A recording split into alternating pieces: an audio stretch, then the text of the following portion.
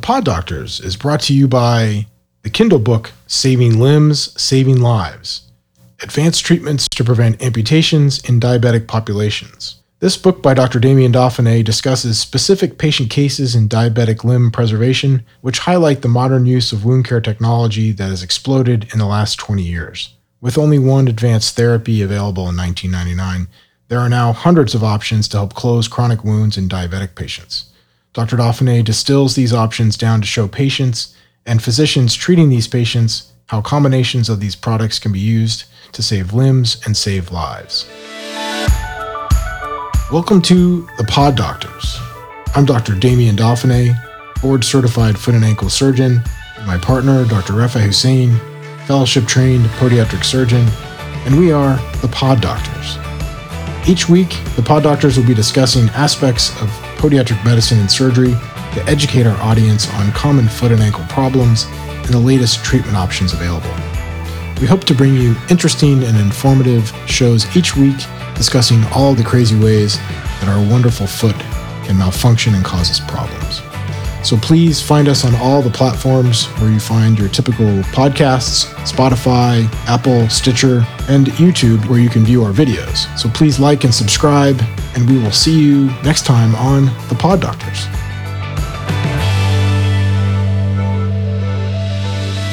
Welcome to the Pod Doctors. I'm Dr. Damien Dauphiné, and I'm here with my partner, Dr. Refa Hussain. And today, we're going to talk about the scourge of athlete's foot. Oh yes, the old itchy foot. So let's just dive right in. Athlete's foot, very, very, very common. I mean, I think the studies show that like 1 in 4 persons has some type of fungal infection, commonly athlete's foot or fungal toenails. I mean, ultra common. So, I mean, what do you typically see? You see the patient come in, itching feet. They got these scaly lesions, sometimes between the toes, sometimes on the bottom of their feet. They don't know what's going on. They think they got typhoid or some people crazy. Don't get the itching, but they have that flaky, dry skin in the moccasin distribution, as we like to say, wherever a moccasin would be touching you. They think it's just dry skin. I feel like that's so common in the diabetics, especially when the ones with the neuropathy. They can't feel it. Yeah. Right. Yeah. So, I mean, what we're looking at when we look at these, we see that scaly annular lesions, moccasin distribution. So moccasin distribution is a fancy way of saying that imagine a moccasin on your foot. It's literally all the areas on the bottom of your foot and that little, I don't know. Transition skin, yeah. Yeah, exactly. That goes around the foot and not so much on the top of the foot as often. Except the top between the toes. Sometimes you'll see it kind of spread out. Yeah. So here are some pictures, and there's different versions that we'll see. Interdigital, probably the most common that we see. It's funguses like moist, clammy, cool environments between your toes. You hold that moisture, your feet sweat, you're in closed-toed shoes all the time. It just happens. And you see that bottom left picture with the fissures. Yeah. There's tinea in all those cracks, I'm sure. Yeah. But that's also something called raggedy xerosis. Yeah. Ultra painful. Yeah. Very tender. That can be tough to treat. So we've got some cocktails that we'll use, topical cocktails of multiple medications that can help break that down, allow those fissures to heal, and greatly improve the appearance and texture of that aspect of the foot. Yeah, and here's a good example when we're saying moccasin distribution. Yeah. You see how it comes up just along the sides of the foot, but not so much on the top. Here you can kind of see the pustular style, the bullous. That hurts. Yeah. Yeah. So here we go. So 3 types. Interdigital, most commonly between the 4th and 5th toes, but it can be anywhere interdigital. That moisture retention, like we said, fungus is like that cold, clammy, moist environment. The hyperkeratotic, that's the ones that most people don't realize that they have fungus. Mm-hmm. They have athlete's foot. They have, I got some calluses, I got some scalies, nothing that a little, pumice stone and some cream, won't fix. But it's really athlete's foot. And then the most irritating is the vesicular, the pustular, whatever you want to call it, the athlete's foot. And that's when people are like, I think I got some type of infection going on. And that's when people come in that are more concerned about their problems. They're like, it's just been like this for a few weeks now. It's just getting worse and worse and worse. It's so itchy. It's popping bubbles. It's clear to like whitish drainage. And we're super concerned. We don't know what's going on. this is a good picture of what you can see as it's a wide picture of what it can and can't be. Right. So I put in some differentials. So And you got multiple organisms that are causing this. So that's the other thing is there's different trichophyte and metagrophytes, trichophyte and rubrum. There's multiple Demonetism, that are sort of endemic to this part of the world, and they're literally everywhere. And so, a lot of this has to do with whether your immune system can fight it off. And some people just don't have that capability, so they get this over and over and over. So just because it's so similar to a lot of things visually, I put a little differential diagnosis, see if you guys can kind of follow along. So here we see the interdigital maceration. You can see that moisture, the aggravation. And then when we use our Woods light, that UV light, we see some coral red fluorescence coming off of there. So buzzword being coral red, if you guys are studying for your boards, that is erythrasma. Yeah. Semonetismum, very itchy, very, common.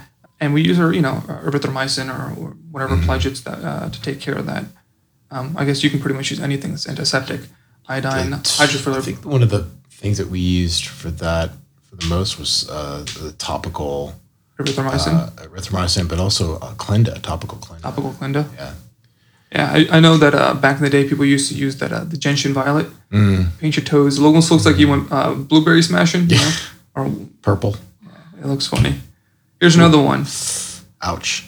So that looks no fun. Patient comes in, very tender. They got blisters and stuff going on, but take a good look at that. You can see that it's almost mirrored on both feet. So I would worry about the topical hypersensitivity to something. Yeah. A little contact dermatitis. Yeah, contact dermatitis, exactly. So we'll use, like, all right, whatever you've been wearing, new sandals, new socks, stop using them, go back to your basics, and then we'll use like a topical steroid to help calm things down. But yeah, you can see how it almost looks like the pustular style of Tinea Pedis or athlete's foot. Here's a very common one. So scaly, tender, flaky. Sometimes you can get some fissures and bleeding. The pitting in the nails. Pitting in the nails. That's your buzzword right there. That's the key to diagnosing this one. So a little psoriasis going on there. And that's when you're like, all right, you have to use antifungals per se, because if they don't have a fungal problem, but we do need to use topical steroids and other things like that. When it's this bad, sometimes, they start looking at Humira and some of the other, big gun immunosuppressant type things. Yeah, exactly. And this is also another reason that sometimes we'll take some scrapings and we'll send them off. Because if it does look similar and we're like, hey, this might be this, or might be that, or it might be both. You could have psoriasis and then tinea literally irritating all those little cracks. Yeah. Here's the last one. We've got the little pustules, the little dots on the feet. I put this picture in specifically because of the tracking of the lesions. So that's when we're thinking something along the lines of scabies. We had a scabies care in my old office. We had to literally bug bomb the entire place because it was a patient came in and had scabies, and then when the patient left, we cleaned the rooms and we saw them on the floor, like so much that it was definitely on their clothes. And yeah, we had a bug bomb the place, and yikes. Yep. Luckily, it was on a Friday, so we bug bomb the weekend. Yeah, but yeah, you don't want that. Yeah. I'd rather have athlete's foot. All right, so here. Oh, this is what I was reading from the Defense Health Agency, that up to 25% of the global population is affected by Tinea Pedis at any given time, and obviously, athlete's foot and the dermatophytes are the most common type of infection amongst adults. Yep. So pathology, what happens? So tinea is a fungus. Most commonly it's T. rubrum. I think it's like 70% of the time. Most studies show 70-80% of the time. And it gets into the superficial layers of your epidermis, and it sits there and it eats all the healthy skin or the dead skin cells. And that's how it grows. It's food for that fungus to grow.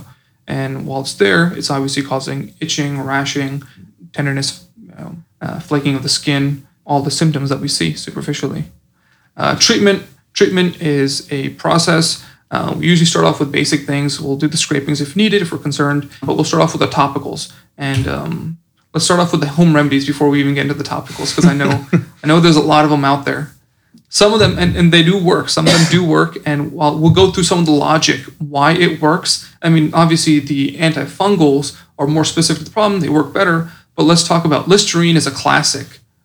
Listerine and some water, sit your feet in the tub, let it soak for 15-20 minutes, And the logic is Listerine, it kills 99% of germs or bacteria, but Listerine is an alcohol. It's a pH change. The funguses can't tolerate that pH change, and that's how they die. That's the same logic with the apple cider vinegar. That pH change, the funguses just can't tolerate it. Now, are there things better than that? For sure. Yeah. But if you want to use this as an adjunct or, start off with this, and if this doesn't work. Or maybe even as a preventative. Yeah. You don't have an active case now and you want to keep it under control because you've had it in the past. Yeah. If kids that go to the locker rooms all the time or the swim classes and stuff. My kids are in swim classes right now. I check their feet all the time because I'm like, one of these days they're going to get some type of little skin infection. Those locker rooms are just a nidus for bacteria. Sure.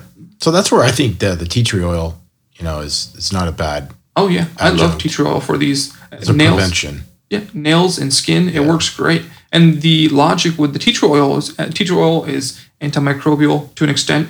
But what it really does, it's an oil. Funguses just can't grow in oils. If you keep the skin oiled up with any type of oil, it'll work. That's why garlic oil, I've heard argan or oregano oil. I don't know. There's a bunch of them. You can use castor oil if you wanted to use canola oil. It wouldn't be the most clean, but it would help out. And the last ones are like the baking soda, the starches, and the tea soaks. What they're really doing is literally just wicking the moisture out of the feet. Funguses want that cold, clammy, moist environment.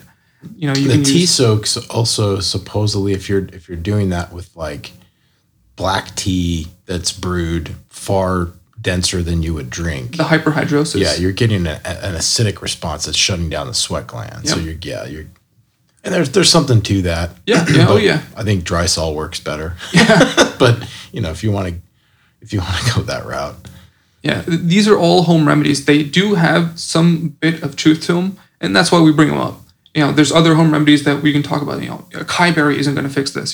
Turmeric isn't going to fix this. But these certain things, yes, they have a place, but there's things that are better. Topicals, we almost always start with topicals. I am a big fan of the foams, the gels, and the liquids. The powders are decent. The powders work well. I think if you use them in conjunction, they work great. The only downside of the creams and the ointments are that the creams and ointments push for more moisture. Although that has some level of antifungal, mixed in, terbinafine, clotrimazole, meconazole, econazole, all the conazoles and whatnots, they all work. But if you add the moisture component to it, you're just going to hold more moisture there. So that's why I like the foams, the pledgets, the liquids, the soaps. And the old adage, though, that if it's dry, you want to wet it. If it's wet, you want to dry it. So you can kind of play with, is this a real soupy tinea where their hyperhidrosis is going nuts? You kind of got to address both. Yeah. So being able to find something that's going to dry things out, maybe stick with the powders. Yeah. But that's kind of the way I usually approach it. Now, when it becomes, uncontrolled, or if it's worse than your baseline athlete's foot, we might go to a combination of the topicals plus an oral. Very rarely do I ever have to get to it, but if I see it's been long-standing, we might jump on the train. Terbinafine and intraconazole are the go-tos, but we use them very sparingly. Athlete's foot is easily controlled if you do your baseline therapies. And the only downside is, if it doesn't get better, we add the pills, we get some blood work done, and it should be fine. There are some things that I do recommend to use as an adjunct, regardless of what level of athlete's foot you have. Simple things, moisture control, like Dr. D said, the powders, the odor eater moisture control powders, they work so well. Yes, it will be messy, and that's why I usually say, all right, start off with the powders, and then once things get better, maybe go to like the moisture control insoles, the odor eater insoles. They work great. If you're in closed-toed shoes, leather shoes, boots, construction boots, if you're in sneakers and you're sweating, or if you have, hyperhidrosis, your feet sweat quite a bit, you just got to stay ahead of it. Change your shoes often. Yeah, breathable socks. Mm-hmm. A lot of people have been wearing like the synthetic socks, which don't breathe as well as cotton socks, supposedly. I don't know. Well, there's some evidence maybe to support the fact that the acrylic socks like Thorlo help wick the moisture away and let it evaporate out. So, there is some truth to that.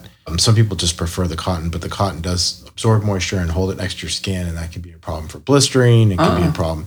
But I like the acrylic socks. I'll have to try that out next time. I think there's something to it. But if they're wearing the acrylic socks in a leather boot, it's got nowhere to go. It's harder for it to evaporate out. But if you're wearing the acrylic socks with the with the mesh running shoes, it does help, I think, wick that moisture out and let it evaporate. Doing a Lysol sweep or an antifungal spray sweep of your shoes, your slippers, your moccasins, your bathtub, anywhere that's going to hold that fungus there. Simple way to make sure that you don't reinfect yourself. Sometimes we'll be killing it on the skin surface, but they'll just keep on reinfecting themselves with their whatever UGG boots or like their construction boots or whatever that they're wearing. You can do the antifungal sprays, or you can do the Lysol, or what's newer, light therapy, or the UV lights. They kill everything that they can put their light onto. They work well, but it's simple things, and these are adjuncts. These aren't going to cure the problem, but these are going to help make sure that once the problem is cured, it won't come back. As far as things go, athlete's foot's very, very straightforward. All we got to do is just get ahead of it. Easier said than done, but once we get the therapy going, it really does get better fairly quickly. And then I think a prevention protocol is important. So if you see somebody who seems to get it routinely, it's got to have something to do with their immune system's inability to fight this off. Yeah. Just accept that fact and treat it like you would any other chronic health condition like high blood pressure. I have high blood pressure. If I don't take my blood pressure medication, what do I get? My blood pressure goes up. I get tinnitus. I get headaches. So I have to control it chronically. If I had problems with athlete's foot over and over and over, I would want to be on some sort of prevention protocol, and that would mean using a topical, let's say twice a month. Yeah. Every couple of weeks. Just to stay ahead of it. Yeah, just to stay ahead of it. Hose down the shoes with the Lysol, or with, we have a product called Clean Sweep, which is very similar. It's just an spray. It's an antifungal spray, antimicrobial spray. So that, does a good job of just lowering the load of these microbes that you're coming in contact with, and can help prevent infection. So we're all coming in contact with this stuff. It's ubiquitous. This stuff is everywhere. Yeah. It's just a matter of whether or not it hits you at the right time. It's an opportunistic infection. If you let your skin get scaly and dry, that's an open invitation for viruses and bacteria and fungus to get in there and set up shop. And it can spread from person to person. If you're, your mom's got it and you're wearing the same flip-flops as her, it can spread. It's anthropophilic. It jumps from human to human. Got that nice anthropophilic. $5 word in there. But that's pretty much it for athlete's foot. It's a very straightforward problem, and we offer very straightforward solutions. Absolutely. Well, that was a quick and easy one. Thanks, Dr. Hussein, for putting that together. And we will hopefully see you guys next time on the PODdoctors. Thank you for listening to the PODdoctors. We appreciate all of our listeners and subscribers. If you'd like to hear more, follow us on Facebook, Twitter, and watch our videos on YouTube. Like, thumbs up, subscribe, be safe. See y'all next time. Bye-bye.